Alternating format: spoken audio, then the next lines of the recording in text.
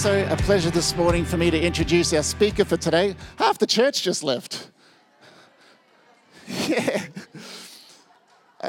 I swear, Kay, there was more people here a minute ago. But would you welcome Pastor Kay Fulcher as she comes up here this morning? And so for many years, Kay was one of these people that we were supporting on the mission field in the Solomon Islands. And so we're excited to have you here with us today. And you did have a period of time where you were in this church, yeah? Right, yes. And it was back in the early 2000s, if I remember rightly. Yeah, memory is not my best thing.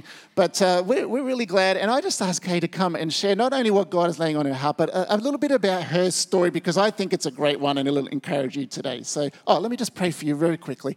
Father, we just thank you again for the gift of Pastor Kay Fulcher and, what she has spoken even into my own life and others, the young people, Lord, that she has invested into, but also, Lord, how she was willing to, I guess, take that risk when you said go. And, even through the hard times, but especially through those good times. But Lord, this morning for this message and for this time, we just pray your Holy Spirit's presence and anointing on this message in the name of Jesus. Amen. Amen. Thank you, Nathan. Well, I was driving up from the Gold Coast this morning listening to a Christian radio station, and a voice came on and said, we're going to look at the big questions. And I thought, great. We're going to look at the purpose of life, who is God, what is eternity? And then he went on to say, we're going to look at your retirement plan and if you've got enough money set aside in superannuation, and would you consider investment properties? And I thought, how sad is that? So I want to assure you're going to look at the really important big questions this morning. And the first one is, what is the purpose of your life? And we need to take our lead from Jesus, who in Luke chapter 2, in that transition from boyhood into manhood, he was surprised that his parents didn't know where he was. And he said, didn't you know I had to be about the things of my Father? For a Jewish boy to become a man, he became an equal partner in his father's business. And to follow him as he invites us, as the Father has sent me, so I send you. Receive the Holy Spirit. What does it mean for you to be about the things of the Father? What does it mean for you to be about your Father's business? Well, I want to start with the call on your life, because as already has been mentioned this morning, there is a call on each of our lives. And we look at the heroes of our faith. We go back to Adam and Eve and the call on their life, Noah, Abram and Sarai, the call on their lives, Moses, Esther, Nehemiah, very specific calls, Gideon, David, Isaiah, Jeremiah, very definite calls. But God calls each of us to his purposes. And the person I want to look at this morning is Samuel, a call of Samuel. And if we can have the scriptures up there for 1 Samuel chapter 3, verses 1 to 10. Now the boy Samuel was ministering to the Lord under Eli. The word of the Lord was rare in those days. Visions were not widespread. At that time, Eli, whose eyesight had begun to grow dim so that he could not see, was lying down in his room. The lamp of God had not yet gone out, and Samuel was lying down in the temple of the Lord where the ark of God was. Then the Lord called him, Samuel, Samuel. And he said, Here I am, and ran to Eli and said, Here I am, for you called me. But he said, I did not call you, lie down again. So he went and lay down. The Lord called again, Samuel.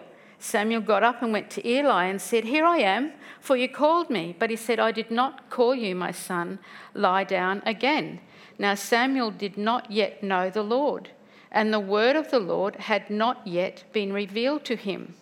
The Lord called Samuel again a third time, and he got up and went to Eli and said, Here I am, for you called me. Then Eli perceived that the Lord was calling the boy. Therefore Eli said to Samuel, Go lie down, and if he calls you, you shall say, Speak, Lord, for your servant is listening. So Samuel went and lay down in his place. Now the Lord came and stood there, calling as before, Samuel, Samuel. And Samuel said, Speak, for your servant is listening. And I trust you are willing to say today, Speak, for your servant is listening. Isn't it interesting that, you know the story, that Hannah, who could not conceive, had promised the Lord if he blessed her with a son, she would present him to the priest and he would serve in the priesthood all the days of his life. But it says here that Samuel did not yet know the Lord, and here he is serving the priest for these years and did not know him or had not heard his voice. And I have met quite a few people who've said to me, but I've never heard God's voice. It wasn't obvious to him that God was calling him. And it took Eli 3 times for him to realise this is the voice of the Lord. Go and say, Here I am, speak, for your servant is listening. We need to expect that God will speak to us. You need to live with that expectation in the small things of life that God will speak to you. And as you are faithful in those small things, expect that God will take you on in a journey with him, speaking to you. You need to speak to him. You need to be in the place where he's most likely to speak to you, such as in church, in prayer meetings, in mission meetings, alone with God, speaking and saying, Speak, Lord, your servant is listening. That is meant to be our experience in our relationship with the Lord. It's interesting when we go to the end of the chapter, if we can have a look at verses 19 to 21. As Samuel grew up, the Lord was with him and let none of his words fall to the ground. And all Israel, from Dan to Beersheba, knew that Samuel was a trustworthy prophet of the Lord. The Lord continued to appear to Shiloh, for the Lord revealed himself to Samuel at Shiloh by the word of the Lord. Now it's interesting, and the word of Samuel came to all Israel. If we go back to verse 1, it says, the word of the Lord was rare in those days. Visions were not widespread. We come to the end of the chapter, and the word of Samuel came to all Israel. The difference, one small boy who presented himself and said, Speak, Lord, your servant is listening. The difference that one faithful servant can make to a whole nation. I want to share some of the experiences of God's call on my life that culminated with 7 years on the mission field in the Solomon Islands. I didn't become a Christian till I was 33, and as a new Christian I had a real thirst for knowledge. What is this Christianity all about? There's so much I didn't understand the language, and I wanted to know and learn. And there had been a Kingsley team visit our church and share their stories of their experiences at Kingsley College, and that inspired me. And I thought one day I'd like to take 12 months leave from teaching and just go to Kingsley and learn a bit more and hopefully be a better mother and a better teacher. And so that was locked in the back of my mind. Now at church there was a half night of prayer scheduled, 4 hours on a Saturday night, and so I went along. My expectation was that at least half the church would be there. So surprised to see only 5 or 6 people at this half night of prayer. Never mind. The first hour was on missions. It blew my mind as people had so much knowledge of countries and places all over the world.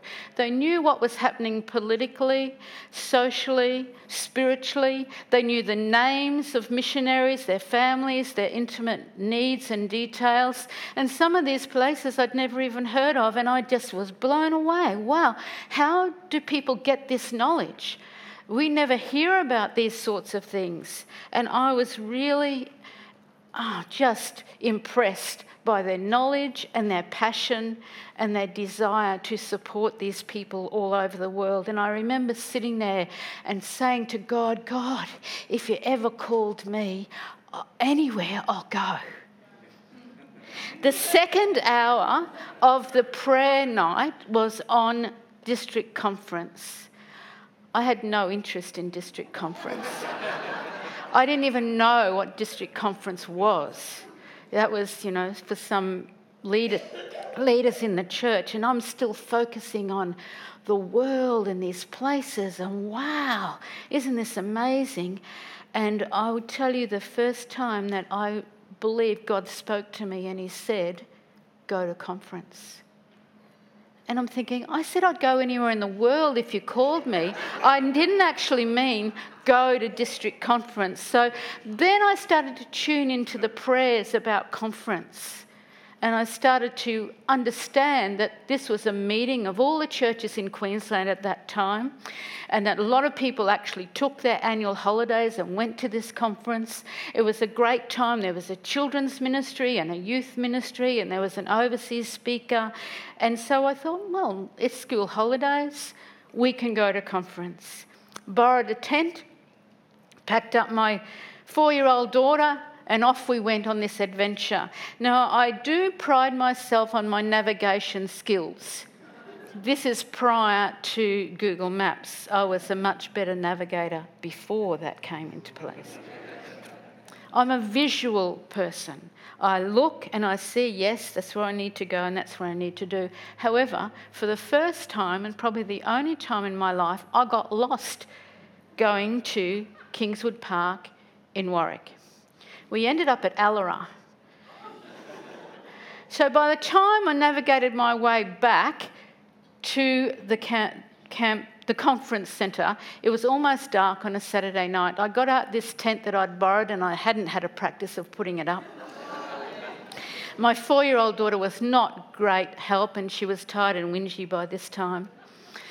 Lots of people walked past, but nobody came to help, and I felt really let down by these church leaders, who weren't helping this woman who's trying to put up a tent and didn't really understand where pole A was meant to go into pole B.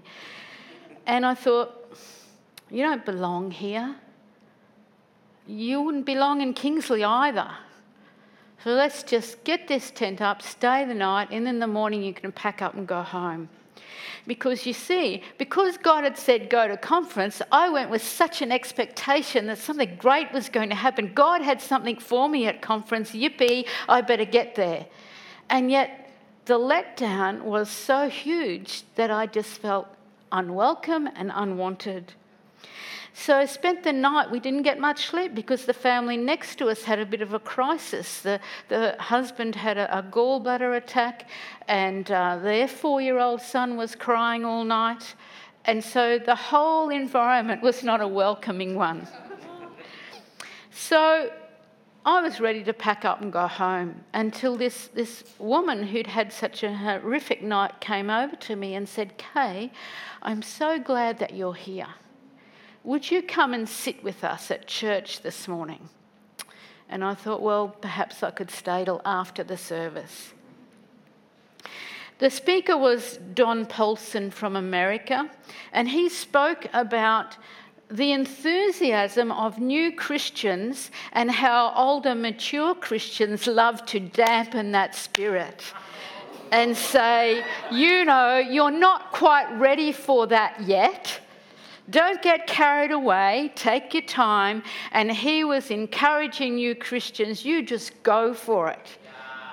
You hear the voice of God, and then you respond to that, and you don't let anyone put roadblocks in your way. And so by the end of that week, I was so on fire for God. And I said, yes, I definitely am going to go to Kingsley sometime in the future. And I just want to learn and grow. And then God spoke to me for the second time. And he said, go next year. Now, it's now October. My daughter's 4 years old and can't go to school in Queensland. And I thought, there's no way I can go and study full time unless my daughter is in school. I also had a house and no money if I left my job. So I made inquiries and found that my daughter could start school if she turned 5 by the 30th of June, and she turned 5 on the 20th of June. So tick that box. Put my house on the market. It sold the next day. People tried to deter me from selling that house, because that's such security. And why would you sell your house? Just to go and study some unknown, unclear purpose, but God has called me to do this. In the last 2 weeks I've moved house, and I sat down with my daughter and worked out it's the 20th time. And that's not counting any houses in the Solomon Islands. And she said to me, "Mum, why have we moved so much?" And I said, well, that's just been God's plan, to go and not be so confined to think we have to follow the Australian dream and own our own home, plus an investment property or two, to secure the years in which we retire. And I'm thinking, in whose universe does that make any sense if you are about the things of God? So we go to Kingsley College, and I had a little Bible. I didn't even know there were such things as study Bibles. I just took random subjects that took my interest. I was not interested in getting a diploma or a degree, or certainly not going into ministry. Second semester came along, and there was a day in which there were no subjects that I could take. And I'm thinking, well, I'm not wasting a day. I've got to do something on this day. There was a subject called evangelistic preaching. I do not even know what that was. I had never spoken a word in church. The thought of preaching was something that had never entered my mind. And I thought, well, I can sit at home, or I can go to this course. I don't know anything about it, evangelistic preaching. And in the break of that first lecture, the lecturer came to me and said, "Do you really think you should be doing this course?" Well, that settled it for me.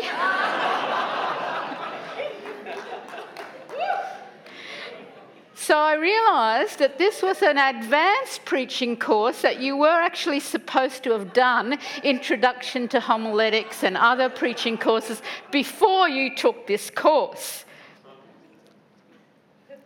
But in doing this course, and we had to actually preach to our fellow students who were all mature, many of them already ministering, coming back to do this advanced course, and all male, and me, who's never opened their mouth in church before. And I have to preach messages to them, but I also have to go out into the real world and have real situations where I preach the gospel. During that course, God called me, and the call was very specific. It was preach the gospel to the poor. And I took that as a missions call. Yeehaw. And God said, after I again said I'd go anywhere in the world, God said, go to Woodridge. And I said, what I meant to say, God, was, I will go anywhere in the world except Woodridge. Now, the reason for that is I grew up in Woodridge. My father went there in 1954. It was a 2-teacher school. It was just bush and farms and dirt roads and no electricity. I had the most wonderful childhood, growing up in the bush, yabbying in the creeks, go-karts down the roads. Wow. But in the 60s and 70s, this area just mushroomed into an area of low-cost housing, an influx of population, and a real area of high crime, particularly breaking and entering, but also murders in the parks. And it was a place you were embarrassed to say you came from. I actually remembered at the end of Teachers College where you were bonded and you could actually say, these are the schools I'd like to go to. And because it was such a growing area, I put my preferences as Bamaga, Thursday Island, Mount Isa, Mornington Peninsula, Normanton, anywhere but Woodridge. And after graduation, they read out your name and your posting, and it was Kay Fulcher Woodridge. At that time, it was the biggest primary school in Queensland. And at the end of that year, I applied for a transfer, which I received and didn't look back. So here I am, all these years later, saying I'll go anywhere, and God says, go to Woodridge. You've got to be kidding me.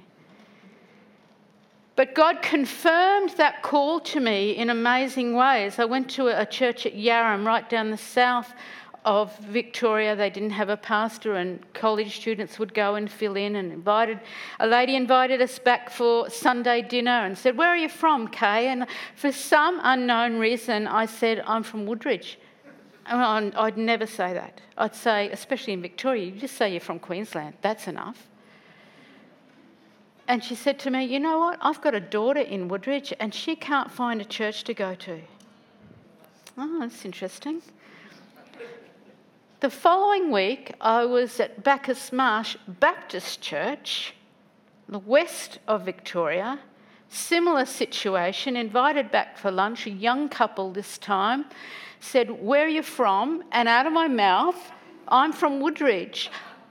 I have a brother in Woodridge, and do you know he can't find a church to go to? I said, okay, God, if you want me to go to Woodridge, then I'll go to Woodridge. So I actually wrote my sermon on how would you plant a church in Woodridge. And by the time I got there, I was so enthused because I knew for sure that's where God wanted me to be. Mistakenly, I thought when God's call is so clear that it's all going to go well. But you know, those 5 years in Woodridge, God built his church there from the unchurched. And it's the closest experience of New Testament Christianity I've had. Sharing life together, hospitality, generosity, not worried about the possessions. The house that I lived in with Jiminy was burgled 3 times. The church building that was gifted to us was burnt to the ground. There were many challenges, but God built his church. Yeah. And I would have stayed, and I was prepared to stay there forever, and God showed me it was time to move on. And for the next 15 years, I had various ministries, assistant pastor, district evangelist, senior pastor. Every ministry experience was extremely challenging. The most challenging part was where the challenges came from. In 2002, I was invited to go over to the Solomon Islands. The women were having their first ever conference, and Gwen Akers was going, and I was invited to go with her. In 2004, there was the first ever youth convention, and I was invited to go and take a team with me to this youth convention.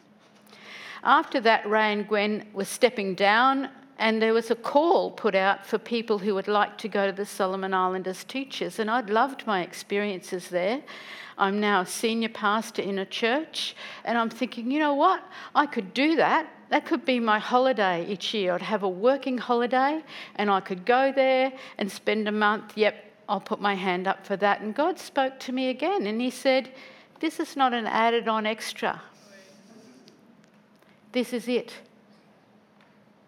During that year, I resigned from my ministerial position. I went to the Solomons on a planning trip. In 2007, I went there as a missionary. I was really blessed. You know, the challenges were very different. The challenges came in the lifestyle, in travelling in dangerous seas, in not having all the comforts of home. But there were many, many miracles. People coming to faith, people who had only a 2-year primary school education, who were able to read and understand and preach the word of God powerfully. It was an incredible experience. Right from the very beginning, the goal was to provide, they wanted qualified pastors. That was their request. We want our pastors to be qualified, because there was a church in every village and there was a pastor chosen by the chief, usually because of his relationship to the chief, but may not have even read the Bible.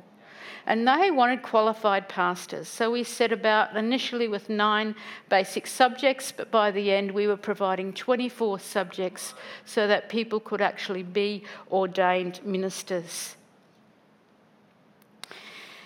There was always the goal to not only educate, not only equip, but to endorse the nationals. And this seems to be a missing link sometimes. We talk about empowering. I don't like that word. It insinuates we have the power. We might deign to give you some. I like to endorse people and believe in them and trust them and let them minister and lead, filled with the Holy Spirit. That was always my intention. So right from the beginning, I would look for people who had the gift of teaching, and I'd say, come with me on the next course. And on the next course, I want you to teach this section. And always training teachers so that when I leave, there's others multiplied to take over, better than what I did, because they're speaking in their own language and they're using illustrations relevant to their culture. So this had been going on for years, and I had the point where 3 women who were such gifted teachers, and they were going to teach this course all on their own. And I was going to be in the village having taught another subject, but I was not even going to attend, because when I attended, they'd say something, then they looked to me. Is that okay? And I thought, well, I won't even go. And I was so excited, planning the course, who would do what, getting everything ready, getting the resources ready. Just the day before this course was to start, I was struck, and I didn't realise what was happening. It was like my head was separate to my body, and the only way I could move would be to carry my head. I cannot adequately describe the pain that it was. I couldn't lift my head off the floor. And so some of the people in the village said, you need to be tested for malaria. And I thought, well, I don't have the normal symptoms of malaria. I don't have a fever. I don't have the stomach problems. I just have this head which seems to be detached from my body. So they carried me to the clinic, and we had the test and carried me back, and then the nurse came running from the clinic. It's positive. You have malaria 4X. What that means is it's cerebral malaria. It affects your brain. Mostly you don't survive, but if you do survive, there's permanent brain damage.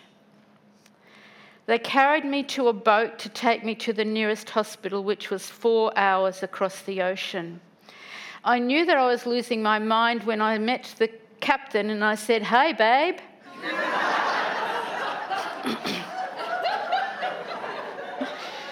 So they put me in under the half cabin to protect me from the elements, but I was so overcome with heat, I knew I had to get out and I had to somehow cool down. And as the canoe was going through the water, I thought, I know how I'll cool down. I'll just climb out of the boat into the water. And so that's what I started to do. Well, the men were not game enough to grab me, but there were 2 women on the boat who grabbed me and stopped me climbing out into the water. And I didn't realise, because I was unconscious for the rest of the trip, but they would, every time we'd go over a swell, which is all the time, they would stand up with me and then sit down with me, and stand up with me and sit down with me. But before I became unconscious, one of the men, an elder, stood up at the back of the canoe, which is not recommended, and he prayed. He prayed in his own language, and as he prayed for me, I felt a physical sensation start at my head and move down my whole body. I knew in that moment that God saved my life. It still took a long time to recover, but I knew that God had preserved me and my brain at that time. More difficult than the cerebral malaria was the district superintendent coming to me and the 3 women who were to teach this course and saying, we're cancelling the course. And I said, you don't need to cancel course, but you're going. I said, but I was never teaching the course. These women are teaching the course. But we can't have it if you're not here. What if someone asks a question that they can't answer? And this man had been in Australia for 5 years and had a Bachelor of Theology. And I said, well, you can answer the question. And he just refused to have these women teach. And he said, we only value Western education. As he left, the four of us just hugged and cried. And it made me consider, what's this all about? If they're not going to value their own teachers, what is the point of it all? And when I was well enough, I wrote to all the other district superintendents to say, are you going to value your own teachers? And they all affirmed, yes, yes, yes, invite them to come to us. But I realised that I had to work my transitional exit so that I have to actually disappear and they have to be endorsed to take over their own ministry. That was a really difficult time. But it's God's plan. So I stayed there till the end of 2013 and transitioned out of ministry. I went back in January 2020, just before COVID, and I was very thankful to be able to go because two people who were very close to me were being ordained, Gloria Phillip and Richard Solomon Soto. And I'd always said, especially to Gloria, if you are to be ordained, I want to be there. Gloria could have been ordained years earlier, but her husband wasn't in favour and she wasn't going to be ordained without him by her side. And finally he came to wanting her to be ordained, so I went for that purpose and that purpose only.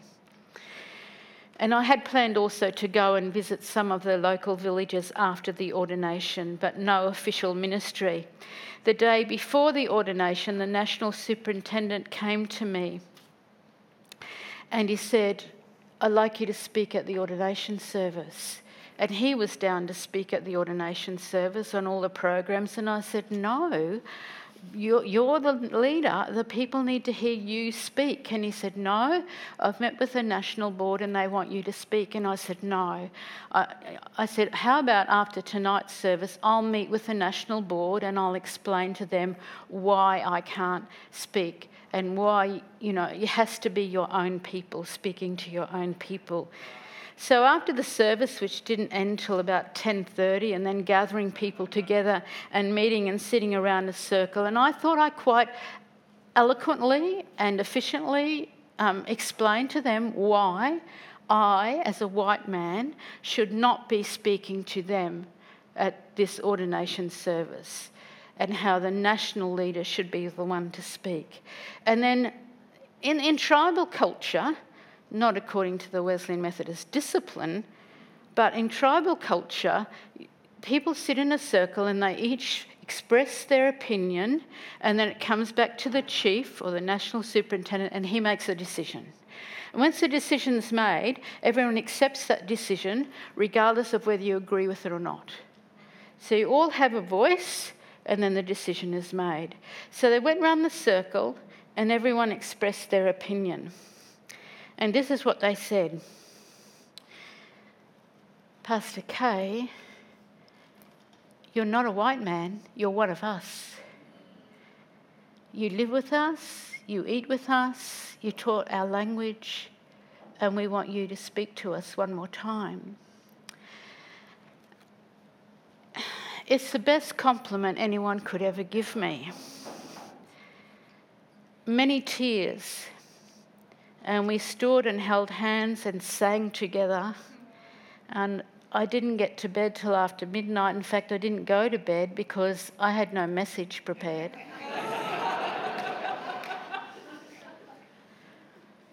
But God provided the words of the message. Many times, especially young people, but older people too, quote to me Jeremiah 29:11 as their life verse. I'm sure you know it. I know the plans I have for you, says the Lord, plans for your welfare and not for harm, to give you a future with hope. Unfortunately, it's often quoted out of context. You see, Jeremiah, who heard God's call, accepted God's call, was so oppressed and actually said, I wish I'd never been born, as he was about the things of his father.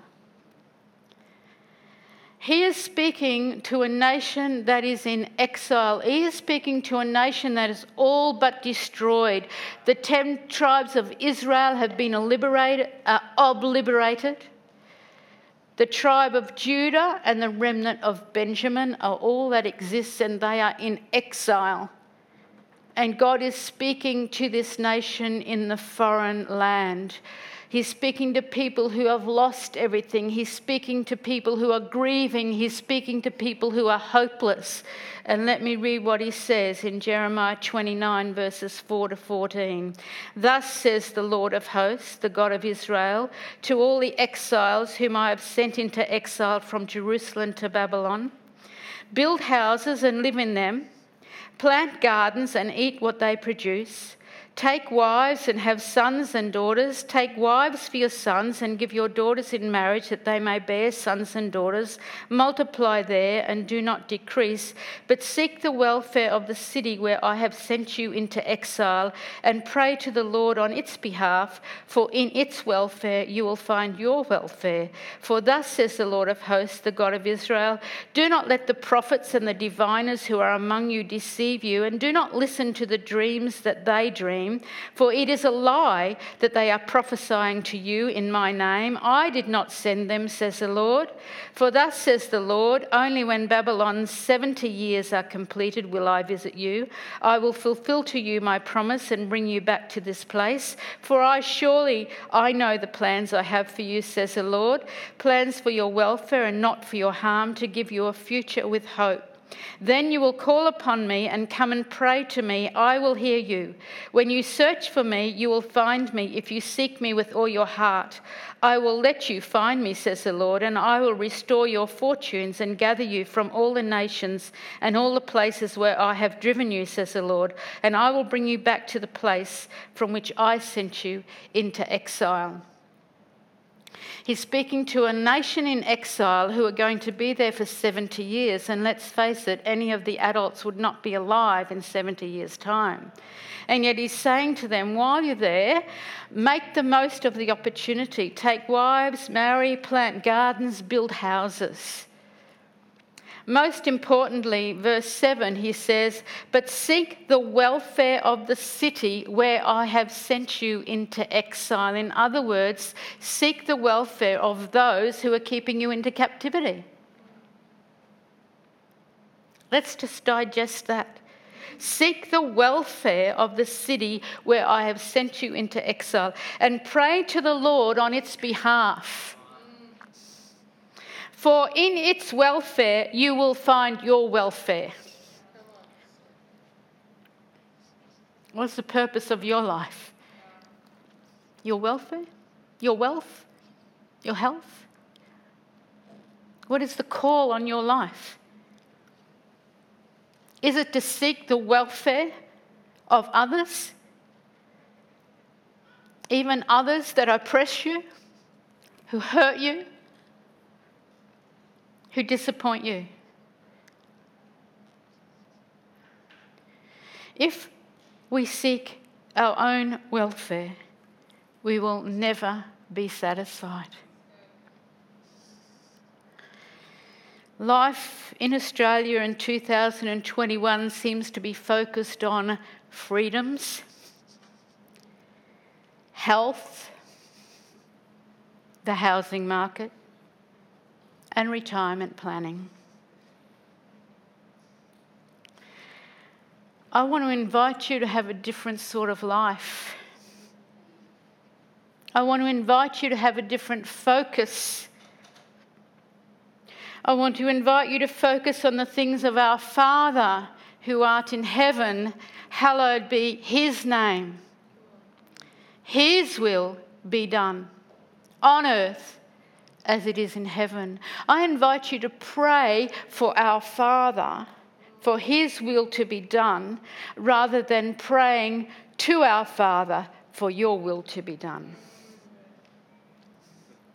I invite you to be more concerned with the welfare of others. I invite you to recalibrate your life. I invite you to say, "Here I am, speak, your servant is listening."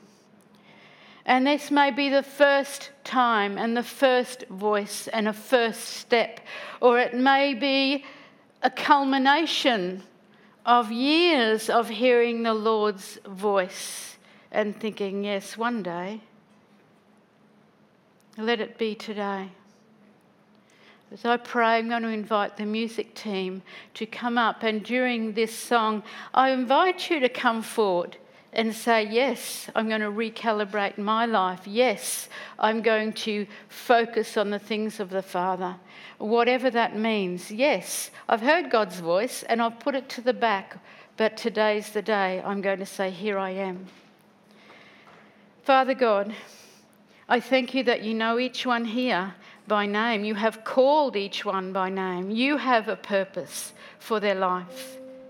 Your ways are greater than our ways, and we are so sorry that so often we cry out to you to answer our prayers so that we can have the sort of life we desire to have. And we just want to surrender our lives to you afresh, as Jesus did in the Garden of Gethsemane when he said, "Is there no other way? Nevertheless, not my will but yours be done." Are we willing, Lord, today to say it's no longer I that lives, but Christ that live in me? Are we willing to self-denial, not just the giving of money, but the giving of our life? Are we willing to refocus who we are and why we are here for the sake of those that don't yet know you? Oh, Lord, I just pray that you'll speak to our hearts and minds today, and that there would be those here who are willing to say, here I am, Lord.